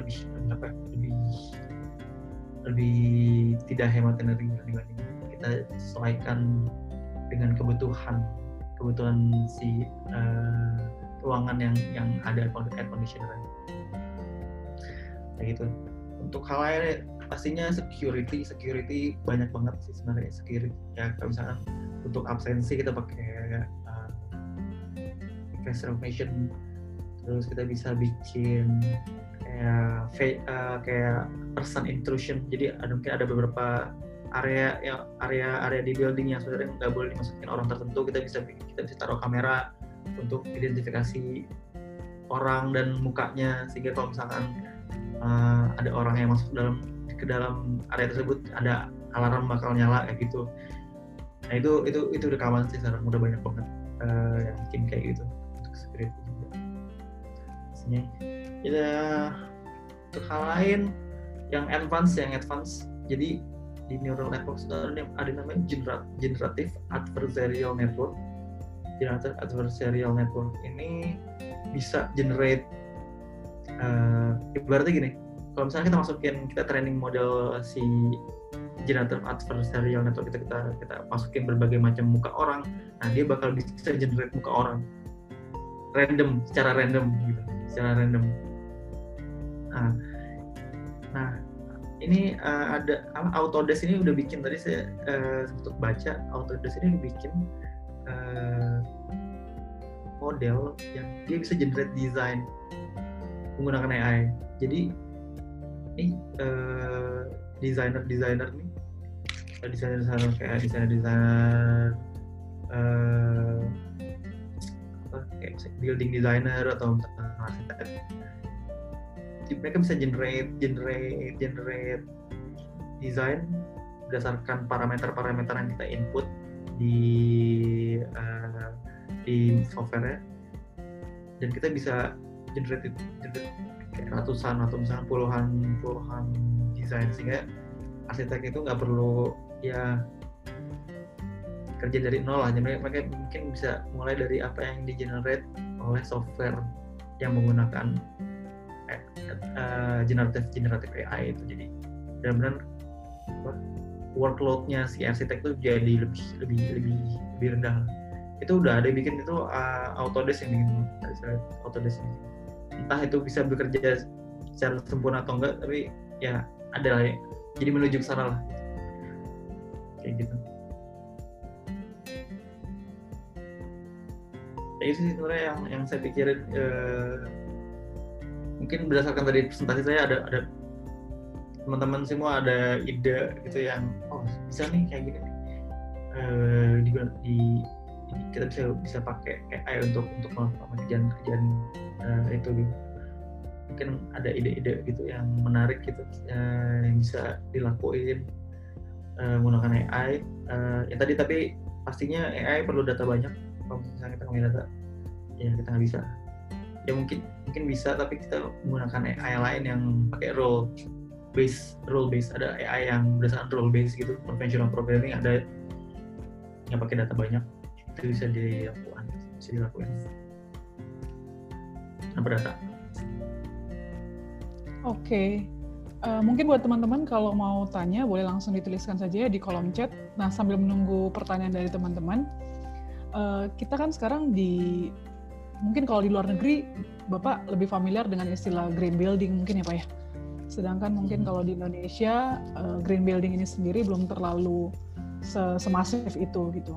Nah, kalau green building ini kan kita berharap dari proses desainnya sampai konstruksi sampai operasionalnya itu kemudian bisa memberikan impact yang positif. Jadi seperti penjelasan Bapak tadi, misalkan kalau kita bisa membangun rumah atau konstruksi bangunan yang bisa jadinya eco saving begitu ya Pak ya, bisa lebih hemat dan sebagainya, itu mungkin sebagai jawaban juga ya Pak ya untuk dunia arsitektur sendiri, bangunan yang juga berimpact positif kepada seluruh pengguna konstruksi itu. Nah, cuma kalau misalkan sekarang kan juga nggak semua produk itu green listing produk ya Pak ya. Jadi contohnya kita ambil kasus smart home. Kalau kita membuat smart home itu, apakah ada korelasinya nggak Pak? AI ini harus membantu menyusun bahwa semua produk itu memang kalau kita mau buat itu sebagai power saving, ya memang semuanya harus dipilih produk yang power saving gitu. Baru kemudian AI itu memberikan dampak, atau AI ini kemudian bisa mengatur power saving itu tanpa melihat produk itu secara individual, Pak. Bagaimana menurut Bapak? Saya kalau misalkan saya ngelihat ini, saya sempat juga sih ngobrol sama teman saya juga waktu itu PhD di PhD tentang smart building gitu. Intinya sebenarnya kalau misalnya kita mau tentang smart building, kita harus punya suatu sistem yang bikin komponen-komponen atau equipment yang ada di rumah itu bisa komunikasi satu sama lain gitu. Dan kita harus punya suatu sistem yang kita bisa sensing lah apa yang, ya misalkan kalau misalkan AC ya kita punya sensor energi yang mereka, terus sensor keberadaan orang di satu ruangan, sensor kualitas udara di ruangan, terus temperatur juga. Intinya sebenarnya pertama harus ada kemampuan untuk komponen-komponen tersebut berkomunikasi satu sama lain. Terus mereka juga harus punya acuan gitu loh untuk data lah. sensing ability lah, sensing. Jadi ya tadi saya bilang kan nggak bisa kita rely sama AI secara keseluruhan. Di situ pasti kita harus punya sensory capabilities untuk equipment tersebut untuk mengambil decision. Intinya sebenarnya ya sama aja kayak manusia, pasti sebelum making decision kita harus punya data, dan data itu biasanya dari penglihatan kita atau dari pendengaran kita.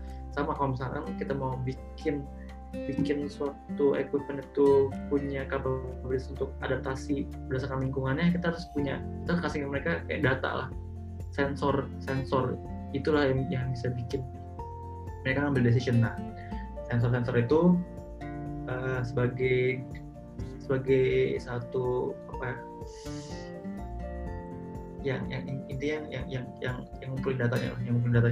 Nah, datanya terbaru masukin ke AI sistemnya untuk making decision. Apakah itu untuk misalkan untuk AC, misalkan untuk nurunin fan powernya, atau misalkan nurunin temperaturnya berdasarkan dari data-data yang udah kita kumpulin dari sensor. Kayak gitu sih sebenarnya. Jadi itu dua komponen yang penting banget kalau misalnya kita mau bikin smart building. Ya kita harus kita harus ngasih sensory capability untuk komponen-komponen di dalamnya, dan kita harus kita ngasih mereka untuk komunikasi antara satu komponen dengan komponen lain. Intinya sebenarnya kombinasi antara AI sama IoT sebenarnya pada akhirnya. Jadi nantinya sebenarnya AI nggak berdiri sendiri. Ada yang namanya AIoT, jadi yang benar-benar kombinasi antara AI dan IoT. Oke. Nah, kalau kita lihat seharusnya smart home ini kan atau smart building itu memberikan efek positif ya Pak. Tapi menurut Bapak sebenarnya ada efek negatifnya nggak Pak?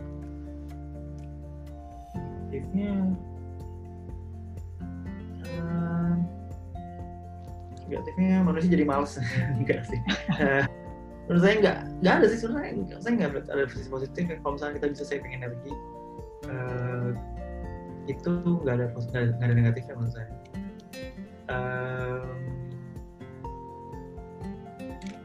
Saya nggak nemu sih mbak negatifnya dari itu. Jadi ya emang makanya semua orang berlomba-lomba untuk karena potensinya besar, dan kalau bisa kita bisa apa ya, bisa achieve smart building dengan cost yang minimum, ya semua orang masih ngelakuin itu sih. Cuma sekarang masalahnya adalah costnya masih tinggi, jadi orang-orang mungkin agak enggan ya. Tapi nanti saatnya emang itu udah kayak sangat-sangat murah, kayak misalnya internet sekarang. Dulu kan internet bahkan orang belum tutup punya internet di rumah kan, karena mahal kan, dan mereka nggak merasa ada kebutuhan. Itu yang mungkin smart building itu state-nya dari sekarang itu kayak gitu. Orang bisa bikin, cuman masih agak mahal. Nanti saat air udah makin mahal, listrik makin mahal, orang-orang udah implement AI aja supaya kita bisa ngurangin konsumsi air, konsumsi listrik di rumah gitu. Nanti ya, saya yakin ada kondisi, ada saatnya kita merasakan kondisi saat air mungkin air bersih udah makin jarang, air makin mahal, listrik makin mahal, kayak gitu. Ya semua orang bakal beralih ke smart building, green building. Oke. Bicara tentang regulasi ya Pak, kira-kira ada regulasi nggak sih sebenarnya dari mungkin di negara di luar negeri atau di Indonesia yang berkaitan dengan AI ini sebenarnya Pak? Regulasi ada sih, regulasi. Kalau sekarang bahkan di US itu, di Europe itu udah mulai privacy policy rules gitu. Jadi kayak misalkan kalau di Indonesia mungkin nggak peduli tentang privacy dan lain-lain ya, semua orang buka privasinya. Tapi kalau di Europe benar-benar sangat diprotek. Jadi untuk pasang facial recognition itu perlu izin gitu. Jadi nggak sekedar naruh kamera terus kita bisa naruh facial recognition system gitu. Nggak bisa kayak gitu. Jadi ada rules-nya, karena saat kita naruh facial recognition system di public itu ibaratnya kayak mengganggu privasi orang. Jadi ya ada rules-nya untuk hal itu. Beda negara beda rules ya. Kalau misalnya di Cina ya karena apa? Karena government juga, karena pemerintahan juga yang encourage untuk menggunakan facial recognition di public gitu. Ya itu beda ini lagi, beda beda cerita lagi. Kalau misalkan di Indonesia belum ada sih rules-nya, belum ada untuk hal-hal kayak gitu, belum. Mungkin masih banyak hal-hal lain yang lebih penting ya Pak? Yang lebih penting kali dibanding ngurusin hal-hal yang sebenarnya juga belum banyak orang yang pakai gitu kan. Jadi emang pemerintah Indonesia belum ke arah situ. Tapi kalau di Europe, di US udah sangat-sangat ketat, terutama di ranah privacy. Karena kan AI itu menggunakan data, dan karena kan kita datanya itu dari customer-nya company itu, terus kayak jadi masalah privacy sangat dipermasalahin, dan terutama untuk di ranah ini sih, kesehatan, health gitu, sangat-sangat sensitif lah kalau misalnya data-data kesehatan itu di-share satu company itu dibuat AI sistemnya, itu juga sangat-sangat ketat di-regulate gitu di sana, tapi belum sih, di Indonesia belum sampai situ. Oke. Jadi sebenarnya kalau di Indonesia secara regulasinya belum jelas ya Pak. Berarti para pakar AI di Indonesia masih lebih bebas ya Pak ya untuk membuat sistem dan sebagainya. Kita lebih bebas di sini. Cuman emang karena use case-nya juga masih sedikit ya, jadi ya kita juga masih nyari-nyari lah sebenarnya sweet spot-nya gitu di Indonesia tuh apa sih sebenarnya yang ya ada sih banyak hal yang bisa kita lakuin gitu. Cuman balik lagi tadi, perlu nggak sih sebenarnya di Indo gitu? Ditanya lagi, balik nggak, perlu nggak sih di Indo gitu. Karena ya tadi balik lagi ke pekerja kita dihargai murah, buat apa gitu, buat AI gitu. Belum sampai sana nih pikirannya. Kebanyakan company belum ke sana pikiran, terutama company-company besar yang masih konvensional belum sana. Tapi ada beberapa sih yang udah mulai tertarik karena mereka ngeliatnya mungkin ke depan banget ya, maksudnya future.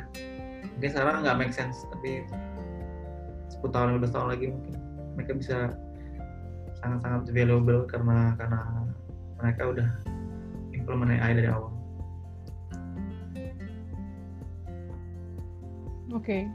Nah kalau dari sisi smart home-nya sendiri Pak, itu kan kalau nggak salah itu ada supplier-supplier atau prinsipal-prinsipal yang sekarang udah masuk Indonesia, terus mereka itu implementasi di konstruksi-konstruksi atau bangunan-bangunan. Nah mungkin Pak Andika punya pengalaman Pak untuk explore apakah sebenarnya sistem yang mereka bawa itu hanya plug-plug dari luar negeri gitu ya, dimasukin ke Indonesia, atau sebenarnya ada pengembang spesifik untuk Indonesia untuk masalah building? Kalau smart building saya nggak tahu, saya nggak pernah sih. Karena saya juga kalau misalkan AI yang main itu aja, maksudnya saya tahu lah orang-orangnya biasanya main itu aja, dan dari mereka tahu saya belum ada sih yang udah ke smart building, green building gitu, belum. Jadi kemungkinan kalau misalnya ada company di Indonesia yang punya kayak produk-produk berhubungan sama smart building, biasanya mereka beli dari luar sih harus kayaknya. Cuma saya benar-benar nggak ini sih, nggak, itu prediksi saya ya, maksudnya nggak tahu, mungkin mereka bisa sendiri juga atau apa gitu. Saya dengan keterbatasan pengetahuan saya di situ, ya itu yang saya bisa ngomongin. Ya, tapi kira-kira dari pakar AI yang Bapak tahu ya Pak yang ada di Indonesia, apakah dari mereka ada yang memang kedepannya itu memang orientasinya, spesialisasinya ke arah smart building atau smart home, ada nggak Pak ya? Untuk membangun spesifik untuk kebutuhan Indonesia gitu? Setahu saya sih belum ya. Belum ada ya Pak ya? Mungkin ada yang kecil gitu, cuman belum ada satu company yang integrated bikin untuk suatu smart home gitu, belum ada sih. Itu kesempatan sih kalau misalkan mau main di situ. Okay. Jadi benar-benar integrated buat provide smart home atau smart building. Belum ada yang integrated ya. Mungkin ada company-company yang provide kayak satu komponen, satu sistem. Berarti masih scattered gitu. Tapi untuk satu company yang integrate semuanya belum ada. Belum ya Pak? Belum ada. Bapak ada rencana Pak untuk mengembangkan? Saya di ranah lain sih, nggak di situ. Oke. Kita boleh kenalan nggak Pak dengan GetGo ini? Bisa dijelaskan nggak GetGo ini apa sih Pak? GetGo itu bikin ini sebenarnya. Kita mau bikin automated store. Tadi yang saya bilang automated store. Jadi bikin toko yang nggak ada nggak ada kasirnya, nggak ada yang jaganya gitu. Bentuknya kayak vending machine, tapi bukan vending machine sebenarnya. Bentuknya kayak kita bikin semacam kayak kabinet gitu, kabinet biasa yang di rumah-rumah gitu. Terus kita taruh kamera di dalamnya buat ya, kamera ada AI sistemnya. Jadi kameranya bisa tahu apa yang customer ambil dari vending machine-nya, dari si kabinetnya. Jadi itu si customer tinggal buka kabinetnya, buka tokonya itu pakai handphone mereka, ambil barangnya, tutup, nanti keluar barcode itu di layar, tinggal bayar pakai OVO, pakai GoPay, pakai e-wallet. Ya gitu sebenarnya, simple banget. Jadi visinya ya kita mau bikin personal store lah buat orang-orang di kantor gitu.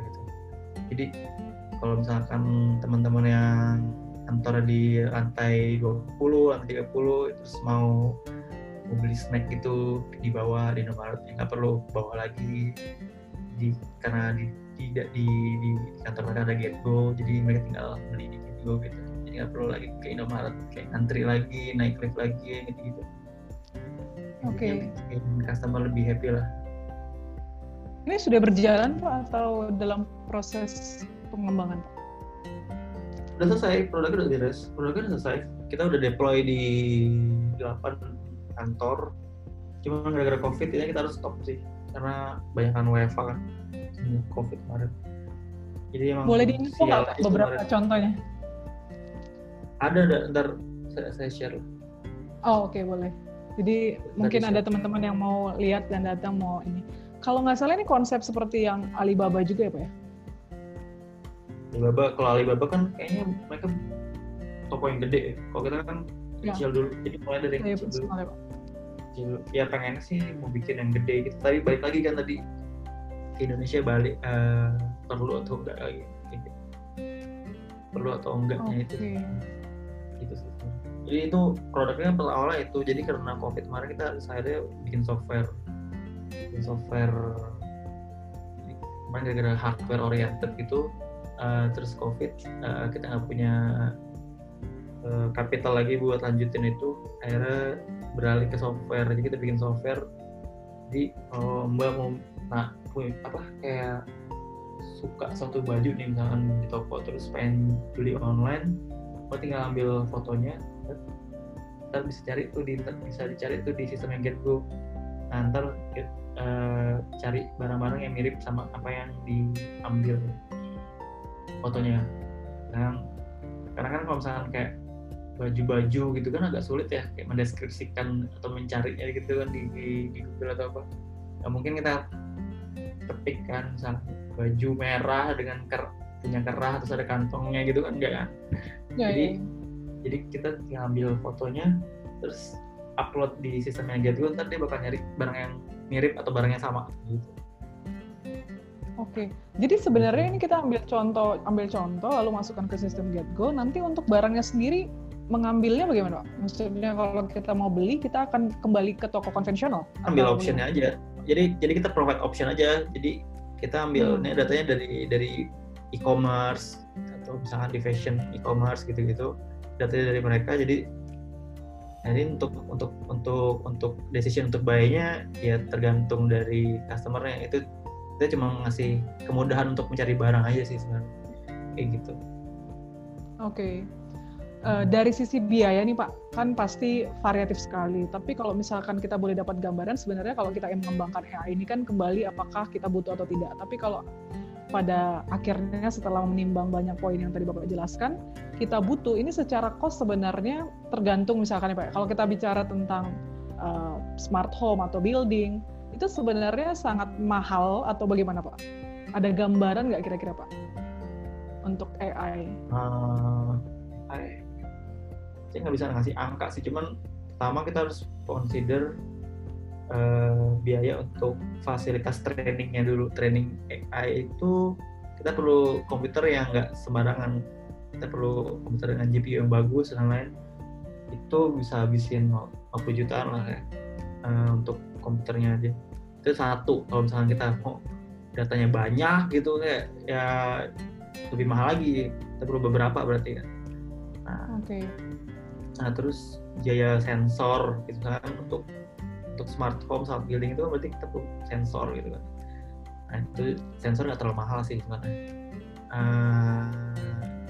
Tapi ya kita perlu consider biaya itu juga. Dan kita harus juga pertimbangin juga kalau sensor ada berapa banyak. Nah, terus kita harus pertimbangan lagi processing datanya itu yang dari sensornya itu. Kita mau pakai cloud atau mau pakai on-premise tadi. Nah, banyak tuh fasilitas on-premise yang udah banyak tuh yang bisa kita pakai, dan itu chip-chip kecil gitu. Itu harganya satunya yang paling murah itu 2,5 juta. Nah, itu cuma cukup untuk processing satu kamera. Kalau untuk beberapa sensor mungkin bisa lah kayak 3-4 sensor bisa lah, temperatur bisa lah untuk processing itu. Nah, itu perlu juga dihitung tuh processing berapa. Habis itu udah sih sebenarnya kalau misalkan biaya hardware-nya itu aja sih sebenarnya, sensor, processing device-nya, sama biaya beli CPU-nya buat training, GPU dan CPU untuk training si model. Untuk hardware itu. Untuk personel ya itu tergantung lah ya. Kalau misalkan Vin sendiri kan gratis kan. Kalau misalkan harus hire orang dan lain-lain itu agak mahal sekarang. Engineer itu termasuk yang sekarang banyak buat dicari dan susah banget lah. Sulit untuk nyarinya dan mahal. Udah jadi karena banyak orang juga yang nyari engineer, jadi ya harganya jadi mahal. Dan belum banyak orang yang belajar itu. Ya itulah, jadi itu personal itu sebagai salah satu pertimbangan untuk biaya mengembangkan suatu AI. Oke. Terima kasih penjelasannya Pak Andika. Nah, mungkin buat teman-teman yang di sini yang bergerak di bidang arsitektur atau dunia konstruksi, building, desainer interior gitu ya. Karena topik kita itu membahas tentang AI di building, AI in building, maka mungkin teman-teman dari penjelasan Pak Andika tadi yang sudah dijelaskan cukup menurut saya sangat lengkap gitu ya, sangat jelas. Kita sudah mendapat gambaran tentang AI ini seperti apa. Dan lalu kalau kita implementasikan dalam bidang dunia konstruksi, khususnya kalau kita specifically bicara tentang green building, kita bicara dari konsep desain, yang mungkin para arsitek dalam pekerjaannya juga melakukan desain gitu ya. AI bisa diimplementasikan di desain itu dalam segi apa? Dan apakah perlu ditimbang dari technical diligence dan business diligence-nya tadi. Lalu kemudian secara konstruksi gitu ya. Secara konstruksi AI apa yang kita bisa terapkan. Lalu dalam bidang operasionalnya nanti kita juga bisa terapkan seperti apa. Yang pada intinya kita berharap bisa memberikan impact yang positif kepada klien kita, kepada customer kita yang menggunakan jasa kita atau menggunakan konstruksi atau building itu. Mungkin itu, dan saya berharap ini sangat bermanfaat buat teman-teman semuanya untuk mendapat gambaran yang lebih jelas tentang AI itu apa. Itu paling dasar sekali, yang fundamental yang kita perlu tahu. Karena mungkin selama ini kita itu suka mereka-reka ya, atau kita mendapatkan penjelasan yang salah tentang AI, sehingga menurut saya penjelasan dari Pak Andika ini sangat penting sekali untuk kita bisa tahu dan bisa membantu kita untuk mengerti konsep AI dimanapun bisa diterapkan, salah satunya di building. Dan mungkin ada closing statement Pak dari Pak Andika, karena sepertinya tidak ada pertanyaan lagi. Makasih aja sih udah menyempatkan waktunya. Terus makasih udah undang saya Mbak Rebecca untuk jadi salah satu emisi acara di Becara. Gitu ya sih. Makasih. Oke. Kita dari Pro yang mau mengucapkan terima kasih banyak nih buat Pak Andika yang sangat generous sekali kita, dan kita sangat berterima kasih sekali Pak untuk ilmunya yang menurut kita sangat bermanfaat, dan kita percaya juga sangat bermanfaat buat seluruh peserta. Nah, kita sampai ketemu lagi di Becara berikutnya, dan saya ingin tetap keep kontak nih dengan Pak Andika Boleh, di silakan. event pertemuan selanjutnya. Oke, siap. Terima kasih banyak Pak Andika dan terima kasih kepada seluruh peserta. Kita sudah sampai di ujung Becara hari ini. Kita akan kirimkan nanti sertifikat elektroniknya ke email seluruh peserta. Terima kasih banyak buat Pak Derecho, Ibu Fiaska, dan Pak William, dan beberapa teman-teman yang mungkin sudah sempat bergabung tadi, tapi sudah left. Terima kasih banyak. Saya bertemu lagi di Becara berikutnya. Selamat malam.